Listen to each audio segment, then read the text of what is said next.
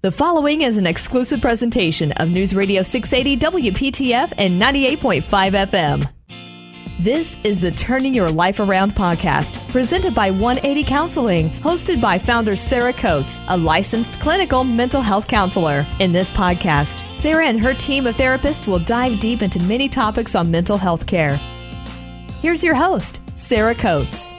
Hello, and welcome to the Turning Your Life Around podcast. I'm your host, Sarah Coates, and I'm joined again by my friend and colleague, Erica Smith, a licensed clinical social worker. Erica, you're our podcast extraordinaire. Welcome back again. Thanks so much for having me back, Sarah. Happy to be here. I love having you on because you're just so easy to talk to, and you have a lot of great wisdom to share. And today we're going to talk about transitioning back. We're talking about how students and adults can effectively transition back to society as we're hopefully wrapping up the pandemic. I mean, maybe I'm over here with my fingers crossed, but we're certainly seeming to make some headway into going, I don't want to say back to normal, because I don't know. I think you might agree with me. We may never go back to what we used to think was normal. So we're moving somewhere, right? Yeah. And I think that's such an important point. It might be really helpful for us all to stop saying going back to normal, because who's to say what is next? And so it really is, how can we let go of what our idea of normal might be and really start noticing what is and creating our new routines and our new standards for what actually is, leaving some room for flexibility, because if this year has taught us anything, it's the need to learn to be flexible. Well, I've talked with so many people too, in regards to this idea of getting back to normal. And so many people, especially my clients, they say, I didn't like what was my life last year, last spring. Like I wasn't enjoying that life anyhow. There were lots of things I wanted to let go of. And the pandemic kind of forced me to make some changes in some areas. And I actually like where I'm at now and what's to come in some ways. And I would say, if that's your reality, embrace it, go with it, learn how to incorporate that into your routine as we move towards whatever is coming. I think about my own transition back to in-person sessions, back to going to an office every day. And one of the first things I did was create my dog's schedule, which, had you said this to me 2 years ago, I would have never thought I would be prioritizing a furry creature. But I'm like, okay, so how can I get my dog to daycare? How can I come home and go for a walk to break up my day? Because walking regularly has been such a helpful thing for me that I never would have made time for had this world not happened. Definitely. I mean, I think we all have things that have come into our lives during this past year, positive or negative. But like you're speaking of, obviously a furry companion is a positive. And so a lot of us have had some things come into our life this year that are positive shifts or positive changes. And of course, we have to be considerate of, when we move forward, how we're going to maintain and incorporate those positive shifts in our own lives. For sure.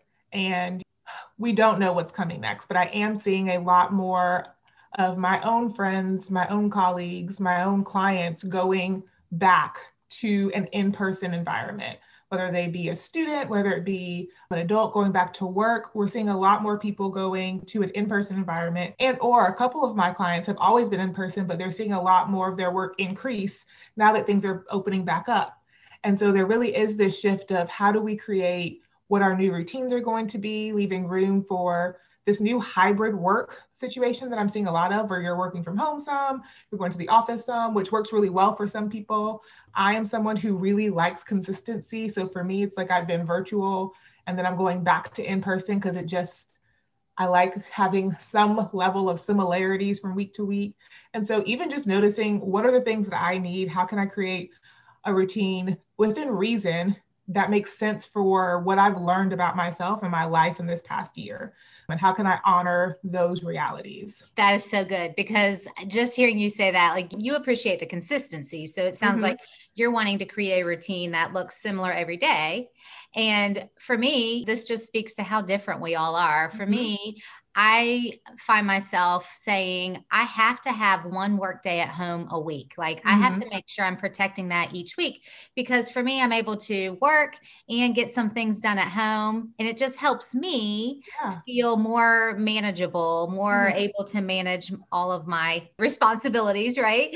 And so for me, I appreciate the hybrid and the Mhm. change in schedule week to week. But for others might need some more predictability. And so Mhm. you're right. It's just honoring what we each have learned and needed through this whole time. And I think also acknowledging what we might not be looking forward to. And so this is important. I think I've identified this in other podcasts. I am an introvert.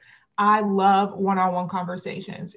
You throw me in a group and I'm just like, oh. And so I have really thrived with this 6-foot space and no large groups. I'm living my best life when it comes to small group settings, because that's really where I tend to shine and feel most comfortable. Some things that I've even thought about is when I go out places, I'm seeing more and more people. I've even noticed like a little bit more anxiety because I'm just not used to being, it's been a year since I've been to a concert or to been like a festival or things that I normally would do, a busy flea market on Saturday. What are your thoughts about in-person communication? What are your thoughts about being in a shared work environment where maybe you were sharing your work environment with your kids, but you really got to sort of create it a home-like environment where now you are sharing again with people that hopefully you get along with, but maybe you don't. When you think about transitioning back to whatever environment looks normal for you, whether it's getting your kids back to school, getting yourself back to work, what are the things that it might be really important to think about, to consider, to start practicing now, especially for maybe your kids and teens who might have some anxiety around returning to school? I would say about half of my kiddos have thrived. They have loved being home. They have loved doing online. They have a little bit more autonomy. They're not waking up as early. And then I have some kids who are going to struggle when they go back because they haven't talked to other kids. They haven't had to socialize. And that's going to be a huge transition when they're back in the school environment, getting up, catching the bus.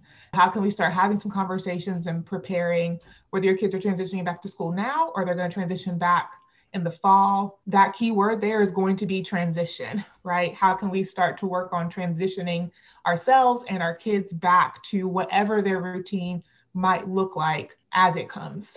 Since we're talking about students and kids returning to school and transitioning back to school, what are some tips that you might have for parents and caregivers to help their kids transition back to in-person activities? So I would say the first thing is having some conversations with your kids. Some kids are going to be very excited about transitioning back, which is going to be great. And then there's going to be some kids who might not be thrilled about going back to in-person school for whatever reason, whether it's social anxiety, whether it's not being able to wear pajamas every day, whatever that might look like for your kids. Having some conversations and getting a feel for where they are. Also having some conversations about what might school look like, because it's not looking the same as it once did.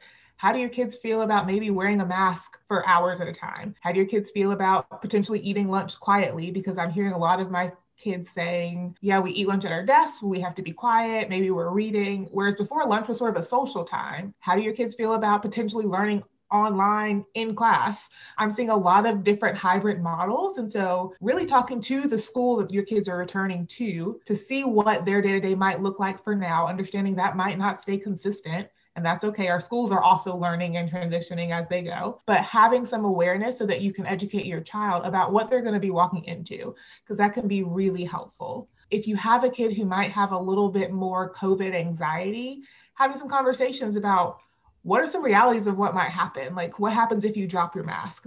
This has happened to me.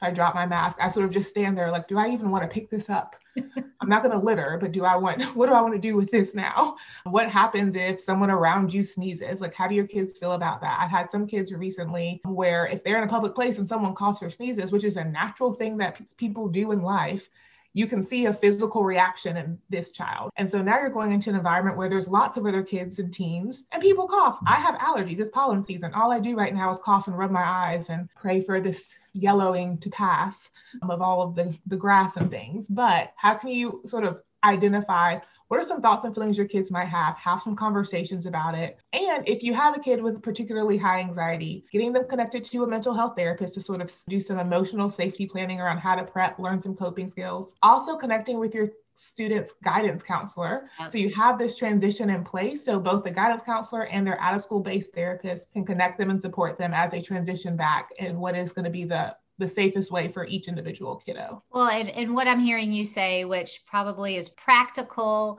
and relevant for anything when raising children, is communication is key, right? Yes. Talking about these things, planning and preparing as much as you can beforehand, and not just going into it in the dark. 100%. And I think this is true for both our kids and ourselves. I've had a lot of adult clients who have loved working from home, whether it's because they get to spend more time with their families or they have more autonomy, or because they really hated their work environment and now they get to just do the work and sort of ignore a lot of the other stuff that they didn't like. And so if that's coming true from you, okay, so are you talking to someone about those feelings? Are you talking to someone about transitioning?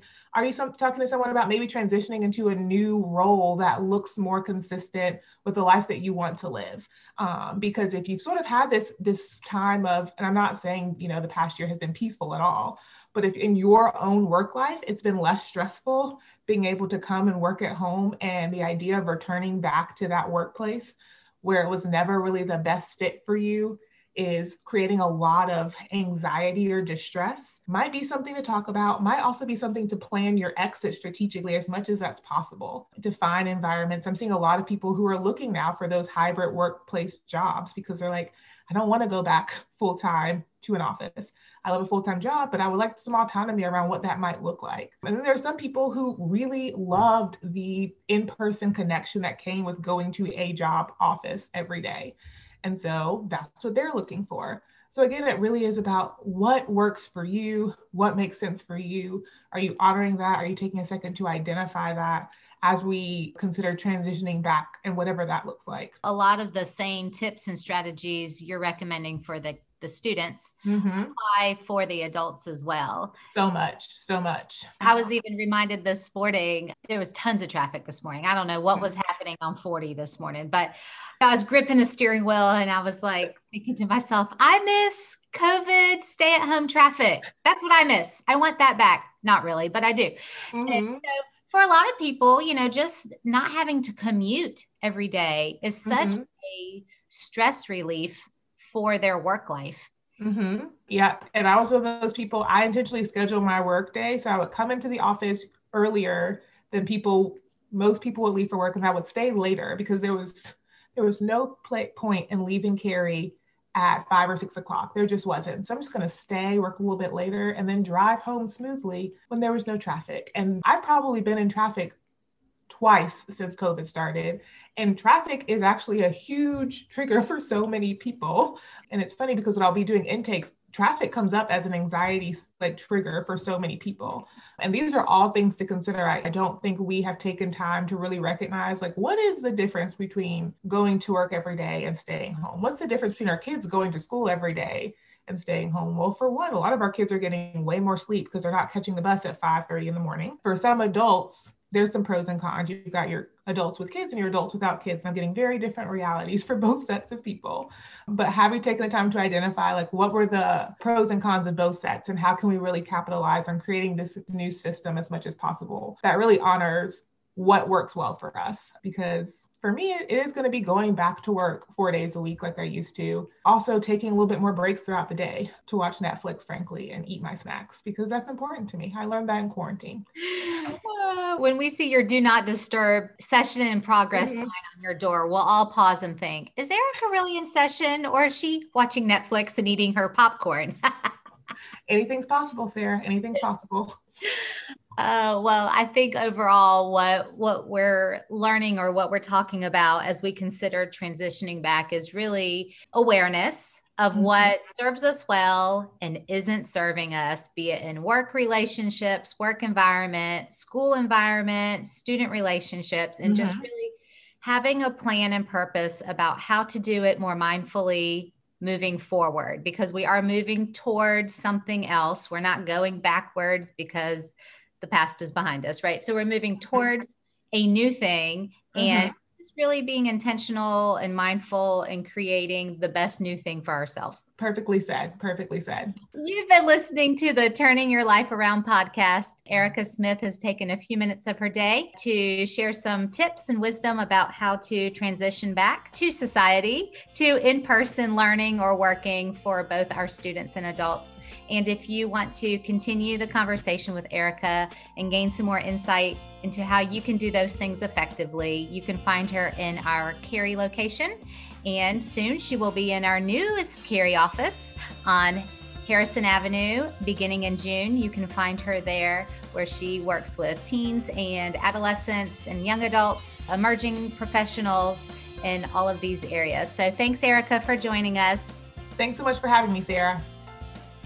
You've been listening to the Turning Your Life Around podcast, presented by 180 Counseling, with 5 Triangle locations to serve you. Learn more at 1-80counseling.com. This has been an exclusive presentation of News Radio 680 WPTF and 98.5 FM, a Curtis Media Group station.